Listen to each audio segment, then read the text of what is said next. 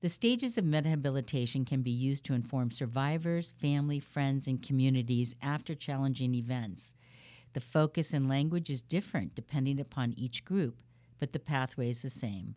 I want to identify and provide a brief description of the stages, not as a means of advice, but to provide insights and ideas gained by stories of individuals who experience tough and challenging events.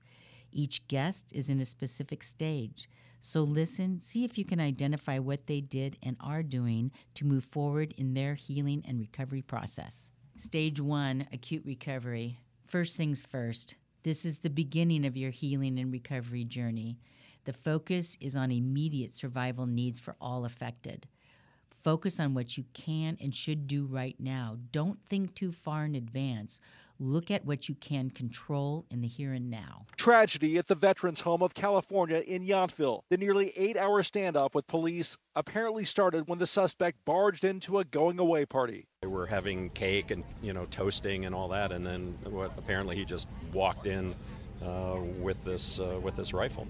Early in the standoff, Long and officers fired at each other. 3 women hostages and a gunman dead. Jennifer Gonzalez Shushariba's life was tragically taken at the hands of someone she was trying to help.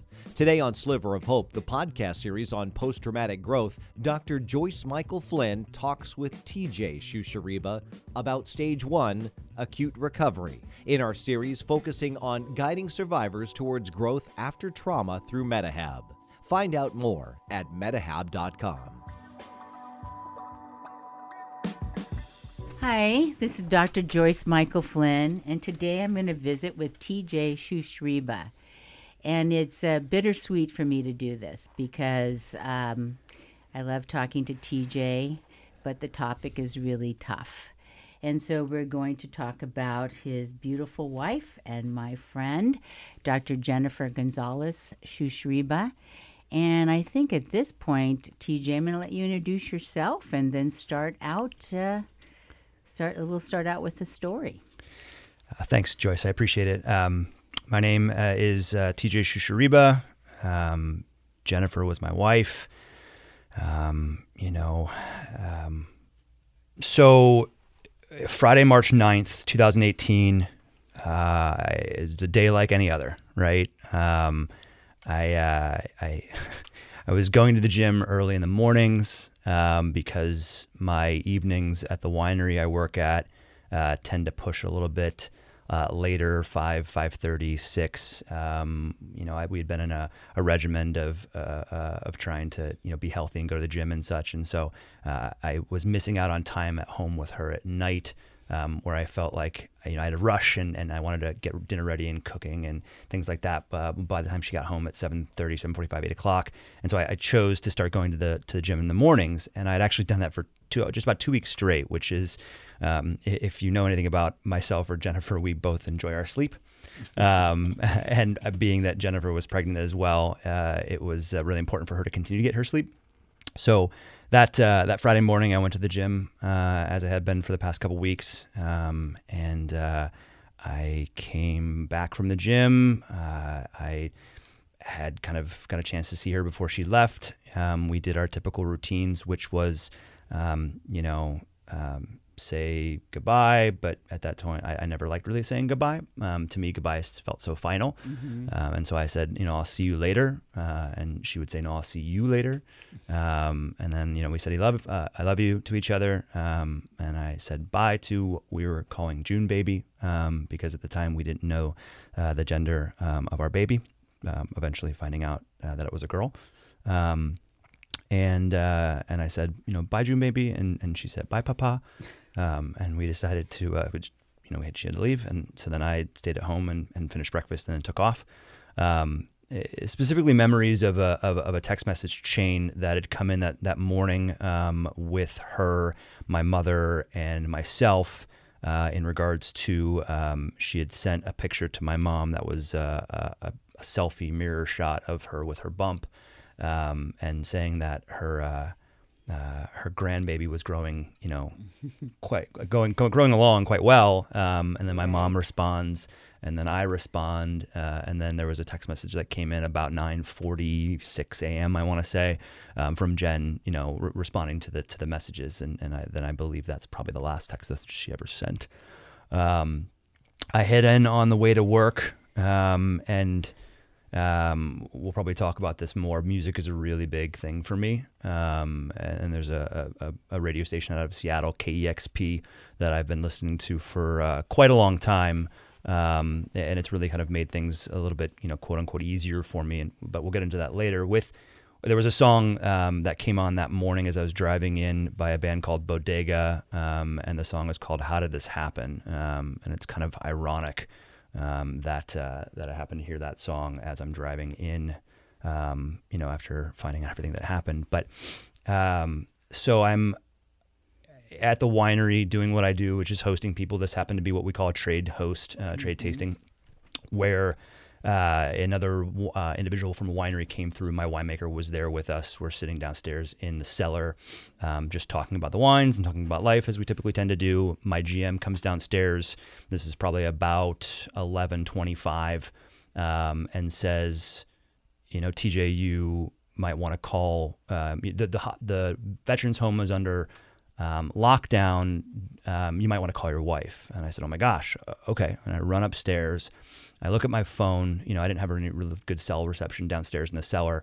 I look at my phone. I see a voicemail from our friend Liz Russell, who worked at the Pathway Home with Jennifer.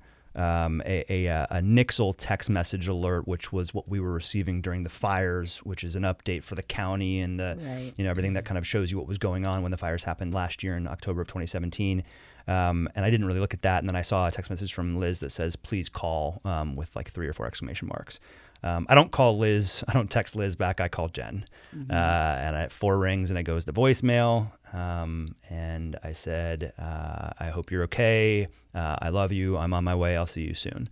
And then I get in the car. I put a piece of gum in my mouth. I remember that specifically because that's the last piece of gum I've ever had, and will probably be the last piece of gum I ever have.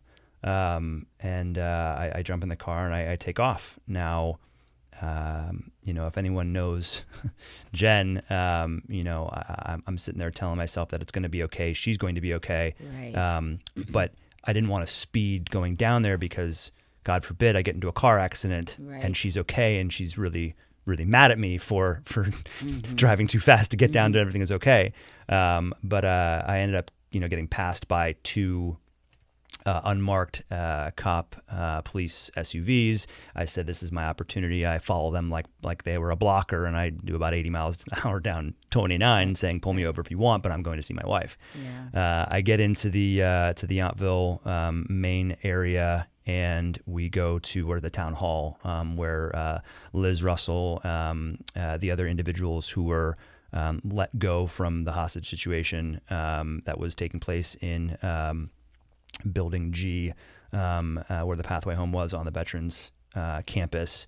And we kind of just sit and talk, and I ask questions, and they don't have answers. They tell me who this individual was. I'd never heard of him before. And we sit and we wait. That was probably around, 11:45 or so.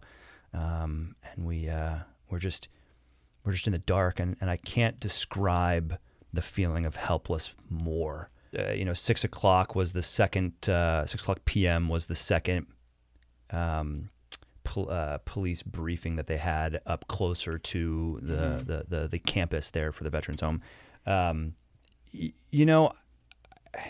I'm very pragmatic. I'm very practical. I'm very logical. That's just how I was built. And I just kind of worked through it as if everything was going to be okay. But, I really believed that the authorities involved, who have received all this training and who are, paid to support, us as citizens in terms of their service. And I really believe that they were going to do what they needed to do to find out what was going on. I don't look at this as if it was, pointing blame at any one individual in terms of those first responders. I just don't know what was going on, and there was really nothing they could tell us. I don't know, call that naivete or what, but I went with it, and eventually family started coming up, and calls were coming in and text messages were coming in, and people were concerned because this was making national news, right? This wasn't just local. Correct me if I'm wrong, but if 3 or more individuals are involved with someone with a shooter, it becomes an active shooter situation and a mass shooting at that point, I guess. Right. Now, being that Jennifer was pregnant, there was 4 individuals in that situation. But, so we just kind of surrounded ourselves with each other and acted as if this was going to be okay. No one really, thought things were going to end the way that they did. My folks are on the East Coast, so they're just waiting for me to give them an update. But everyone of Jen's family that could be in that room with us, which probably looked like a kind of a court room type, auditorium thing. And there was probably about 35 of us in there, maybe eating pizza that was donated by a restaurant in town. As you mentioned, we'd been there for 6+ hours. The 4 officers, I want to say, walked into the room around 6:55 p.m. and asked that we all kind of be quiet. They asked that the doors were shut. At that moment, I believe, at least that I knew this was not going to be good news. I have to assume that a lot of other people felt that way as well. They then kind of read off what feels like a script. At 6:05 p.m., we entered the room and found that that Jen was killed, shot to death. At that moment, I jaw dropping and being struck down and those types of examples that I can provide are a very, very light version of what I felt. I'll say something that's pretty interesting, and those that were there may or may not remember this. I couldn't cry. I just put my head down in my hands and I wailed, but like without crying. I feel like that was, felt like an hour, right? It was probably 10 minutes. But I thought as soon as I left would pull my head up, open my eyes, that we would see her. And it's like we were on Punk'd. Right? Like this was just not real. It was going to be completely, it was just like, this is a joke, guys. Like, what a terrible, terrible joke. But it wasn't. It was absolutely real. And I'll describe later on what I think real feels like, because that's where I'm at now, which is almost 8 months after the incident. But we're just all hugging and people are sobbing and we just can't believe it, in a state of shock. And I call my parents. My mom was back home in Pennsylvania. My dad was in another part of the state in Pennsylvania, and so they weren't even near each other. And so I had to get them on kind of like a conference call, and they just couldn't believe it either. And just they were just, this is so terrible. And it just didn't.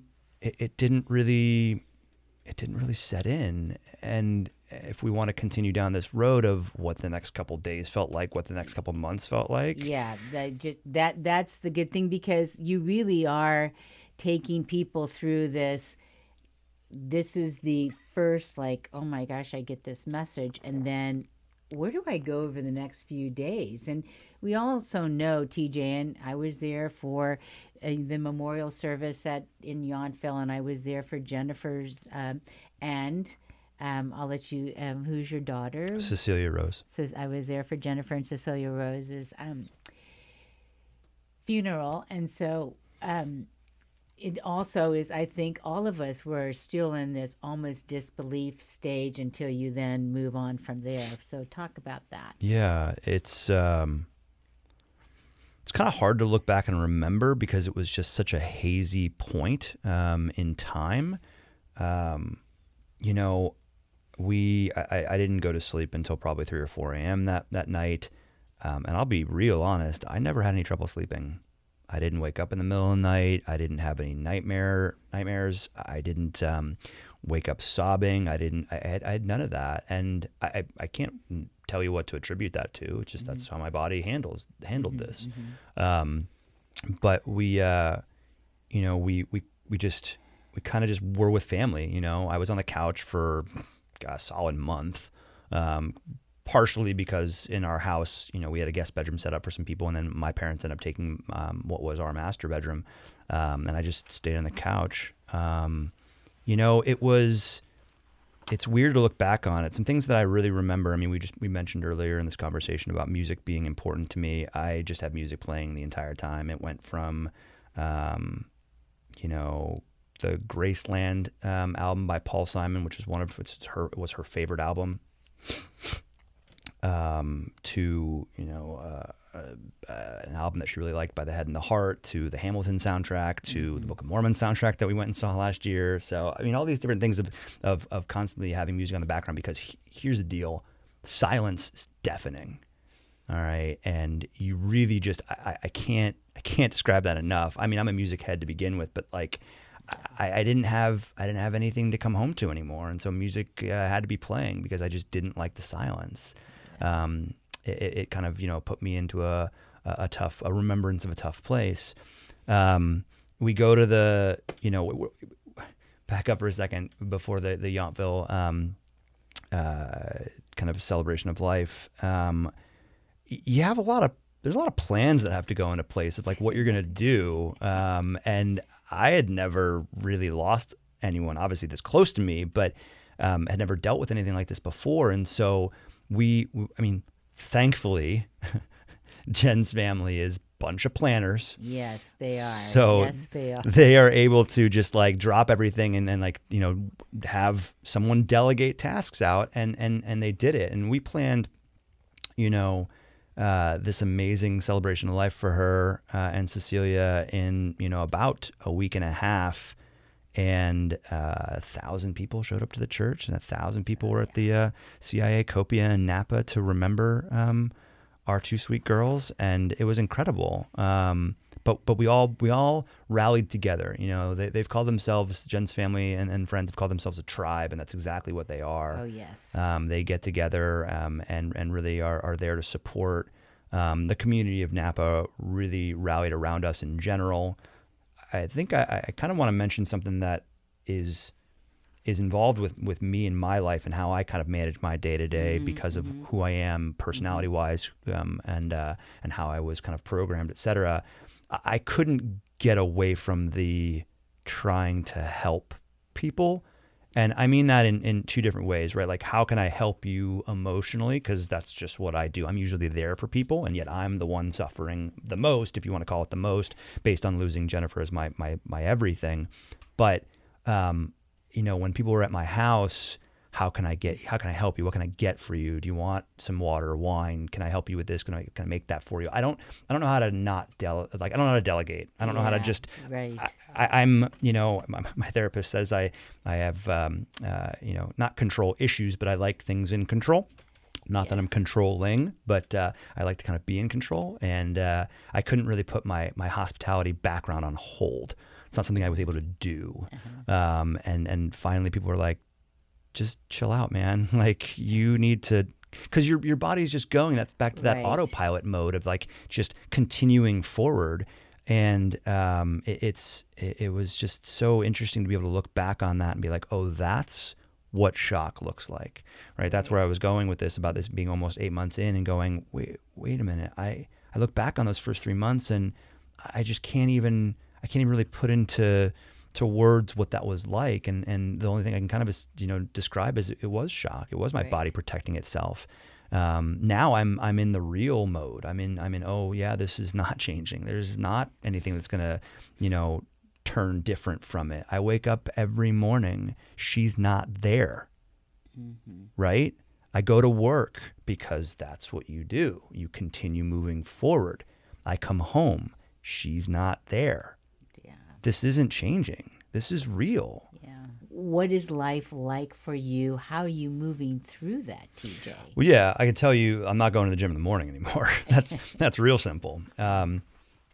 Look, lack of motivation is real. All right. I used to cook for her. We cooked for each other, but I would, husbandly duties, in my opinion, if I was able to be home before she was, meant to have dinner ready for her on the table when she walks in the door. One of the incredible things about our relationship was she got happiness and joy from me doing little things like that, but then thusly my happiness and joy came from her happiness and joy, right? And so now I don't have anyone to cook for.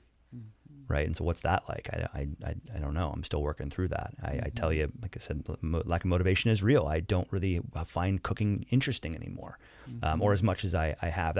That's this myopic viewpoint. But in general, I find it hard to go to the gym because why? Right. I mean, I'm pretty smart. Like, I'm 36. Okay.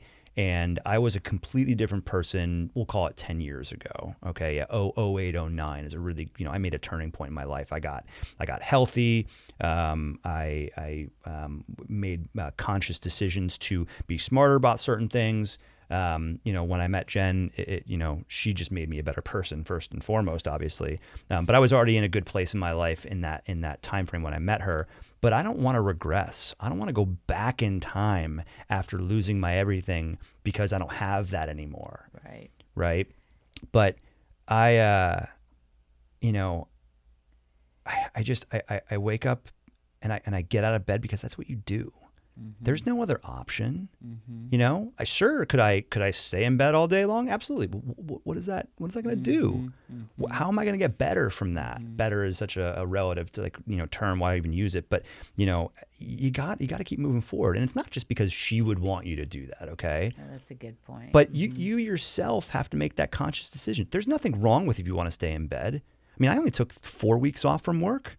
I jumped right back into it because my body had to need, to find the routine again. Right. Going to work every day, coming home, okay? I'll say one thing, though, and this will be a really good plug for the Calm app, okay? But I was kind of a mindfulness person before. One of my close friends who was one of our officiants at our wedding in March of 2017, Megan Monahan she's really big into mindfulness, and she did some work with Deepak Chopra for a while. She's currently finishing her book on meditation, which is going to be fantastic. But I've kind of gotten into this meditation mode where I use the Calm app, and for the past 175 days, I have meditated for at least 10 minutes a day. Now, I can't speak to that helping everyone. I can't even speak to the fact that it's helping me, but that's that routine again, right? I find that meditation does not take the pain away, does not make me better, but it is something that allows me to remember to breathe. We just don't stop enough these days, right? We keep going. We set these unnecessary expectations, and the judgment that's kind of bringing things to light with us, saying that, oh, you how are you not acting this way, or why are you not doing this? No, if you can just stop and take the time to really just remember to breathe. I mean, anyone that says, oh, I don't have time for that. You know what I'm saying? You don't have 10 minutes of your day? Yeah. You're kidding yourself. Yeah. All right. I flossed every single day since Jen was killed in March, on March 9th, right? We were flossing earlier in the year. We just got into this kind of kick after going to the dentist. Yeah. Okay. But you don't have 90 seconds to floss. You're kidding yourself, right? And now we joke, we think that's flossing is kind of funny, right? Like, why?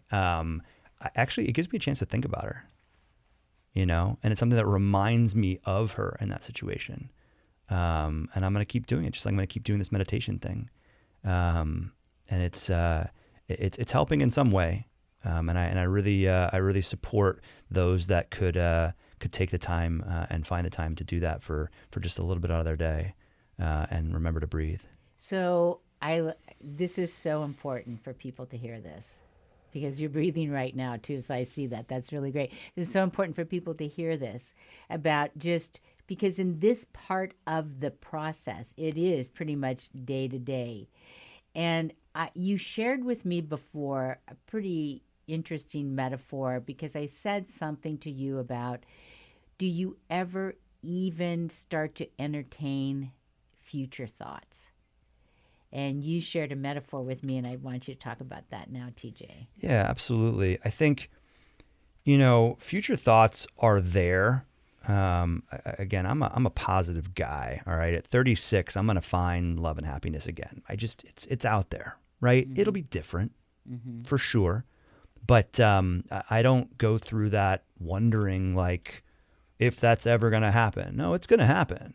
I don't know what the future looks like. We'll be real honest about that. And the metaphor that I described to you, I think it's a pretty powerful one. Look, I'm driving a car, right? And I cannot see out the front windshield. All I have is a rearview mirror, and I can see the mile markers behind me. All right. And I will go back to the fact that I'm a pragmatic and logical guy, and I want a roadmap. I want measure of progress and how I'm doing this. And this type of situation, this acute situation, right, is something that I'm never going to have a roadmap for. There's no way to describe how I'm going to go ahead and make it. There's no way to say, oh, okay, you got to take the right turn here. No, I can't see where I'm going. I have no idea what that looks like. But as I mentioned before about meditating 175 days straight, right, I can see how mindfulness and meditation has helped me along the way as I look in that rearview mirror. Because I can see points where if I hadn't been doing that, following what they call the practice, right? If I hadn't been doing that, I wouldn't have been able to make it through some of those moments that were very tough. Just in terms of day-to-day stuff, whether it's, I'm about to go drive an hour and a half down to see the in-laws and I had a rough day at the office. If I got in the car and drove off, I'd be pretty upset and just, the frustration would have been fueling up. So stop, take 10 minutes, meditate. Understand that it's okay, breathe, and then move forward, right? But it's hard to describe how it's going to be okay in the end. I know that it is, but I just don't know where that's going to be. I mean, we talk about when you lose, someone so close to you, like Jennifer was with me, and the future of having a family together. Right. And now that doesn't exist anymore. Right. What does everything else look like? Yeah. How do I want to have kids? I don't know. How do I get into that next relationship? Where does that go? Everyone's like, oh, when you're ready. We talk about cliches, right? Yeah. Yeah. When you're ready. That's a good one. Yeah. It's not, doesn't that I'm not ready. I just was stripped of everything I had. Someone who I sat on the couch with every night and held hands or snuggled up next to each other and fell asleep to and kissed before going to bed and said, I love you before going to bed, and kissed in the morning and said, I love you every time in the morning before going to work. I don't have that anymore. What does that look like? How do I get that again? It's going to be different, but that's not when I'm ready. I'm pining after that. I'm wishing it could come back. Yeah. And I want it to be, a way for it to have moved forward and gotten quote unquote better, but I don't know. All I'm able to understand is the way I'm going through this right now. That's why I said when I was in the early stages, in the first couple months, I said, I don't know what, tomorrow looks like. I only know what today looks like. I can't tell you where I'm going to be at in 5 months from now or 6 months from now. Right. I can tell you that markers are interesting.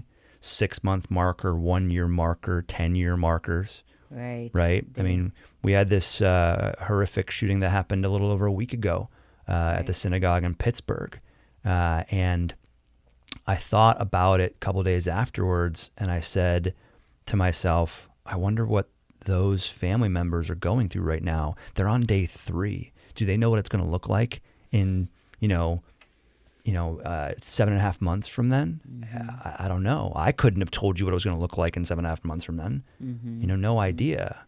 But that's, I think what's interesting about this is that I want to have conversations with people who have gone through something similar to this, lost a loved one due to homicide, lost a loved one due to a mass shooting sort of situation, because I want to talk to someone from 9/11, right, and learn how they went through this and where they are now. Now, everyone goes through it differently, but give me some sort of insight. Give me a sneak behind the curtain, right, of what that looks like.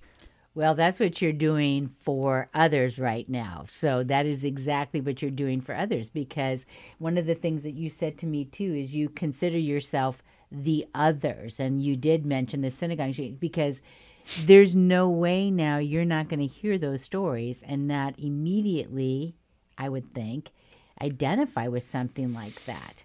And what you're giving us now is a glimpse inside the mind of where are you at in the first 8 months and what's going on with that. So what are you thinking about for any type of do you give yourself the permission to look at a future at all? I think self-compassion is something that I struggle with a lot. Yeah. I'm really hard on myself. And, I've tried to get better at that. There's a practice to that too. Like there's a practice to mindfulness and meditation, right? But I would like to be, I should say, I would like to be more compassionate with myself. It's okay that I'm handling this the way I'm handling it. You'd think almost 8 months in that you'd have some sort of semblance of reality, and you just don't. Mm-hmm. You don't. And that's okay. Mm-hmm. Right? That's okay. But that's an easier said than done moment. Right. Like someone says, it's okay for you to be feeling the way you are.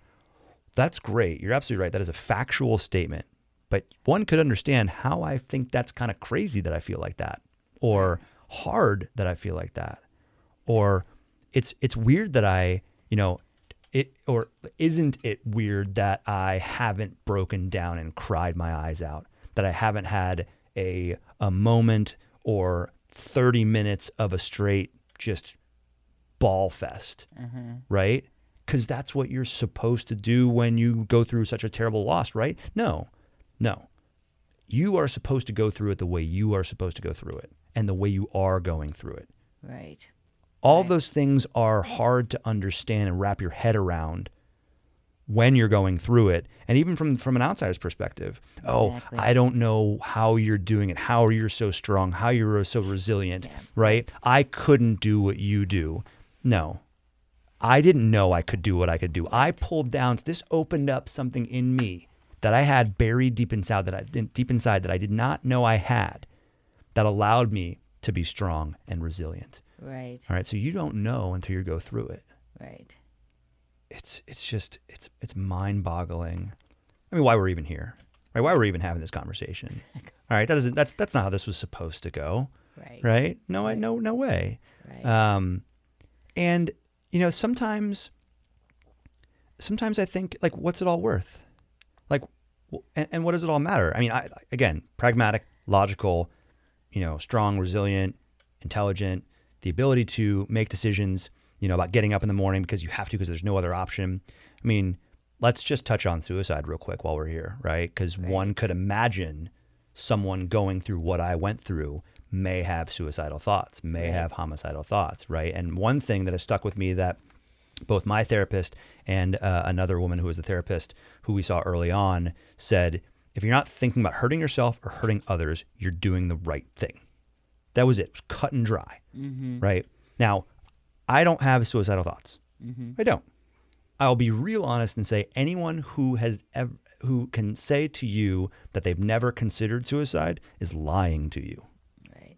All right? Not necessarily about the physical act of killing yourself, but just the idea that, what's it all worth? Right. Why am I still here? Right. I don't consider myself, or I would never have considered myself, someone who would suffer from depression.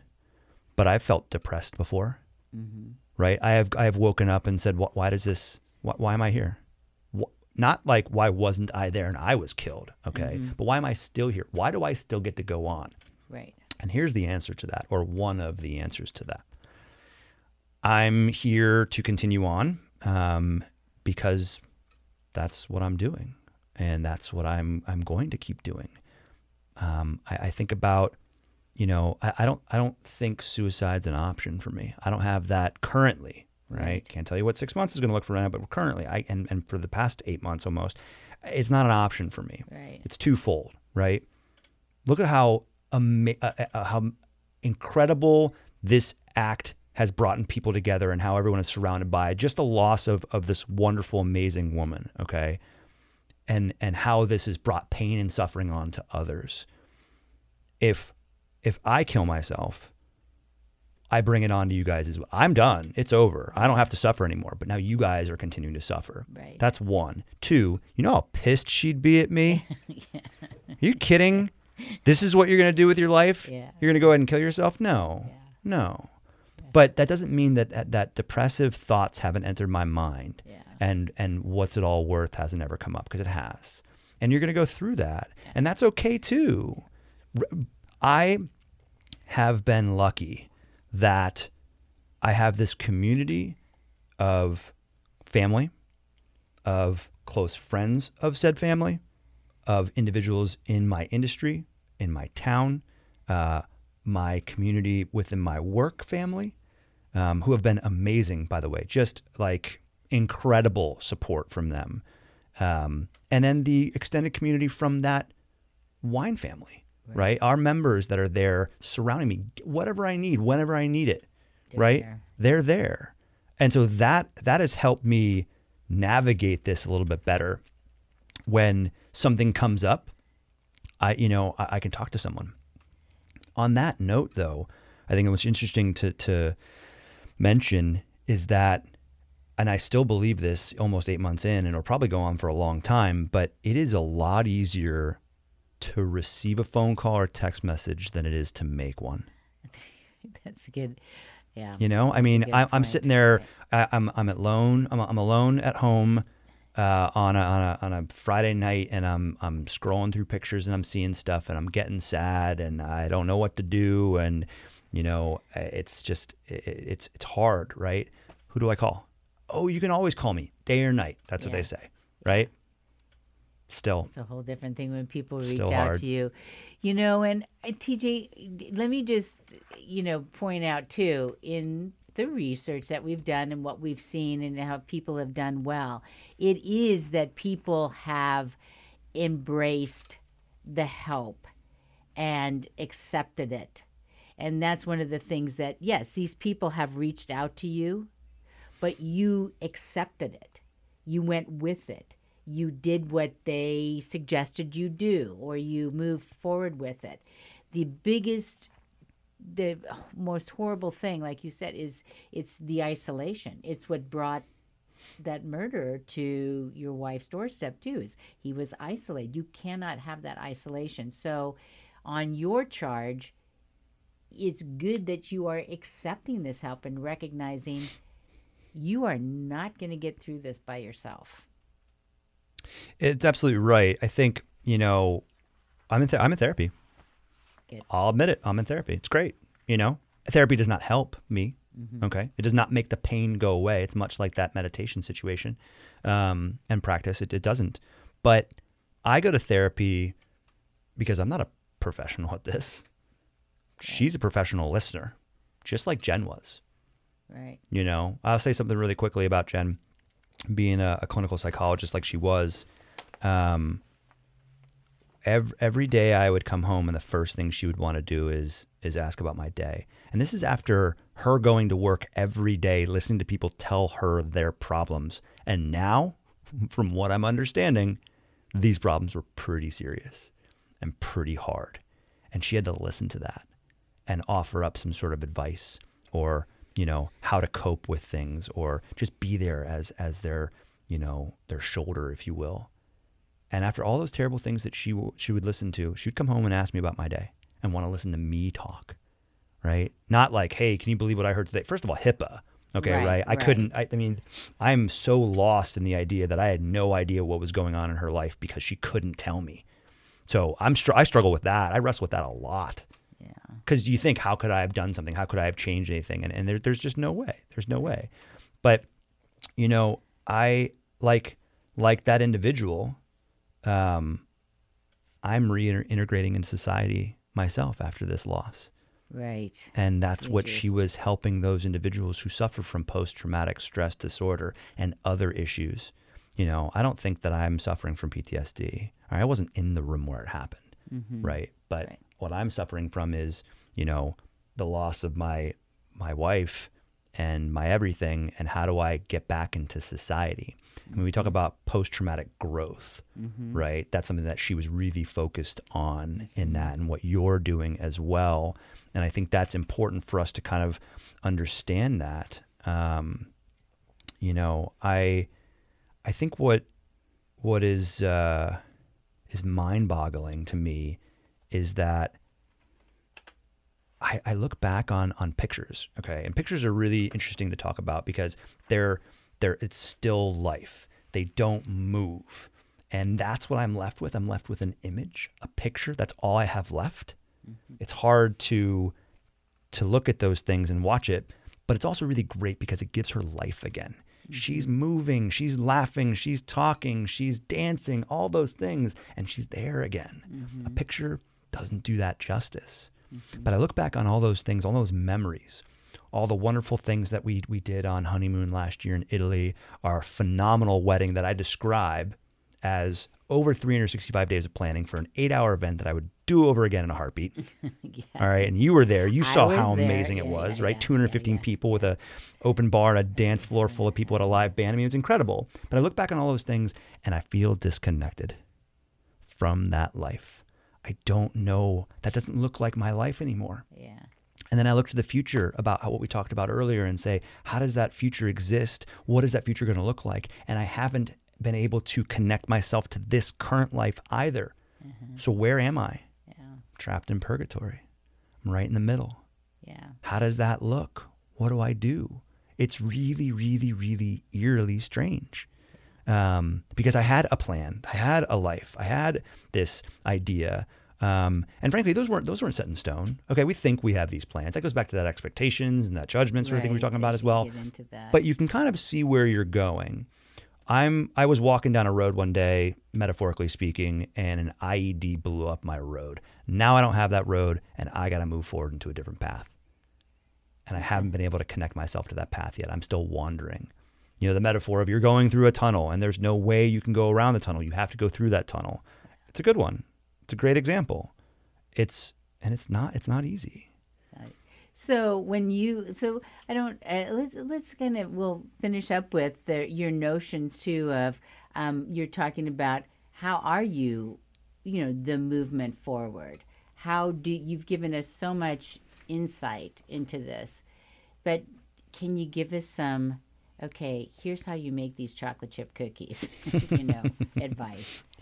I think it's like, so some things that have changed about this I'm a different person sort of situation is I don't, we'll call them, colloquialisms or turn of phrases or things that are common everyday statements that we make, right?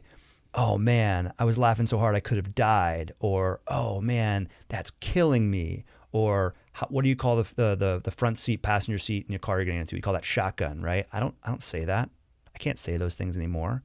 It's hard to hear sometimes. I ran in this Ragnar relay this past weekend. Okay, 12 individuals, 3 legs per individual part of this race, 200 miles from San Francisco to Napa. We did it for Jen. It was absolutely amazing. So tiring, so exhausted. My knee is killing me right now, but incredible.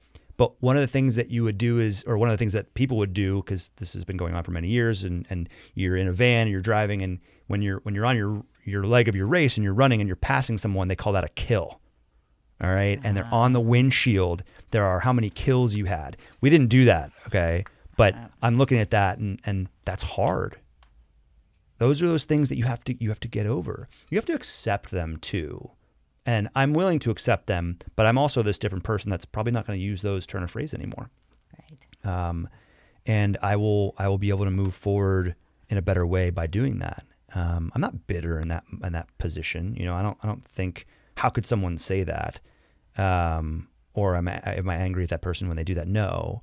But I think I'm gonna just keep on doing what I'm doing to move forward. And it's it's a long road, okay, and it's certainly a marathon and not a sprint. And despite the fact that I just did this Ragnar relay race, I don't like to run, so marathons are not fun for me. But I'll describe what I'm going through every day as if it's an onion, right? And you'll make a breakthrough and you'll peel back a layer, and you'll see something else that'll trigger it. That's another turn of phrase, right? Right. And I'll peel back another layer, and then there's something there, and then another layer, and it's something there, and it's all these different layers of this onion. And I don't even like onions. Yeah. All right. Yeah. It's so incredible, but we'll get through this. And I'm incredibly blessed for my family, and my friends and this community, and she's with us some way, shape, or form. Little things that come on, the radio, whether it's you walk into a restaurant and on the music that's playing is, a song that she liked. She's probably doing that, right? She's was running along with us in spirit in that race. And I don't know, I'll see her eventually. Yes. The phrase "you are not alone" is really, it's really paramount. It's really stuck with me, and I'm thankful that I'm not. Yep, you aren't. Hope your day's going well. Appreciate you having a tune to KEXP Seattle, an affiliate of the University of Washington, broadcasting live from Seattle Center. Hard to believe it's been a week since our last Music Heals Day, Music Heals Addiction and Recovery. There were so many profound and moving emails. Thanks to all of you who sent emails in that day. And there was one I wanted to read today from TJ Shushariba, saying, "I'm writing to you today, not because I am suffering or have suffered from addiction, but because I feel that music is truthfully a savior for anyone who is hurting. I lost my wife, Jennifer Gonzalez Shushariba, to the tragic events in Yountville, California on March 9th, 2018. TJ goes on to say, every day for the past 76 days, I've listened to music, most of which has been via KEXP online, one way or another. It plays on my home speakers while I'm at work, so that when I walk in at night, I hear the soothing sounds of a friendly voice, as there is no one at home to greet me now. It seems to help me cope. My wife was a clinical psychologist who worked for the Veterans Administration, assisting those who may suffer from issues such as addiction, depression, and most often PTSD. She was an incredible and amazing woman who I was madly in love with, who did a selfless job and wanted nothing more than to help those veterans in need. Music was a big part of her life, as it is mine. We often would sing and dance to the incredible works of Sam Cooke or Otis Redding or Paul Simon, some of her favorites. In fact, I sang a few bars, probably poorly and out of tune, of the song Graceland in my vows at her and our wedding on March 18th, 2017. I would be touched and moved if you'd play one of the following songs in her honor. I know she's listening wherever her soul is resting. And then TJ requests Paul Simon, Graceland, Otis Redding, These Arms of Mine, Sam Cooke, A Change Is Gonna Come, and a Foreigner song. And says, I hope that those listening today can get the help they need. We are here to support you. Please take care. Thank you again. KEXP for all you guys and girls do. It truly is music that matters. So TJ, incredibly sorry for your loss. Thank you for sharing your story and the role that music plays and played in Jennifer and your lives. And know that you are not alone. And there's a KEXP community thinking of you and Jennifer and the remarkable and amazing woman she is. So going to play a set of music for you. And again, thanks for sharing that story. This is Otis Redding, These Arms of Mine. These arms are mine. They are lonely. Don't miss our next podcast, Stage 2, Turning Point. An interview with Bill Finkbeiner, who had his skull fractured in an accident and left to die on the Sacramento Levee. Learn more about post-traumatic growth through metahabilitation and about Dr. Joyce Michael Flynn by visiting metahab.com. You'll also be able to order Dr. Joyce Michael Flynn's book, Turning Tragedy into Triumph. Sliver of Hope, the podcast series on post-traumatic growth, is presented by MetaHab and a production of Multipoint Content Strategies. If you'd like to contribute either your personal story or the story of someone you know, please email a brief description of your story to mystory@metahab.com. Thanks for listening.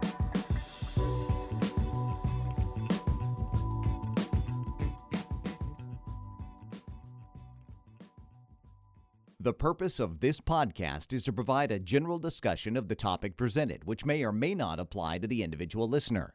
It is not intended to provide and is not a substitute for professional care by a doctor, therapist, mental health professional, or other qualified medical professional. The views, thoughts, and opinions expressed in this podcast belong solely to the interviewer or guest.